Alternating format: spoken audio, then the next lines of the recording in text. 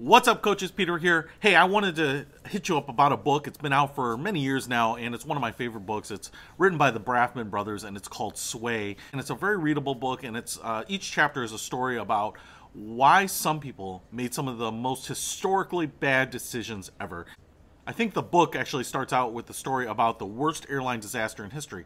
And basically what it does is it just goes through the story. It just tells you the story of what ended up happening. And then it kind of deconstructs why people can make such bad decisions. And so one of the reasons why I like this is because the stories are fascinating. They're real. They're not made up. And I think for me as a reader, I really sympathized with them. You know, as you're reading these stories and as people are making bad decisions, it doesn't ever seem like it is a incredibly bad decision at any given point. And that's really one of the points, is that most colossally bad decisions are not made, you know, by someone who is just completely dumb. In fact, most of these people are experts in their industry.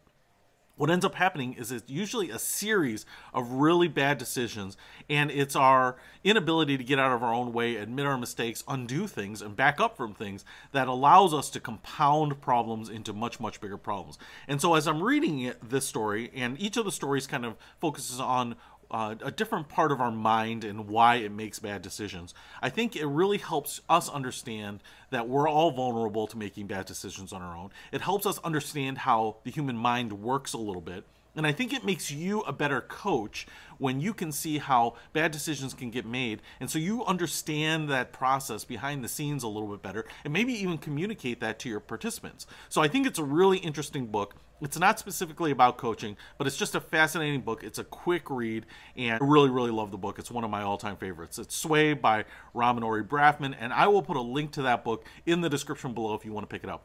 Thanks.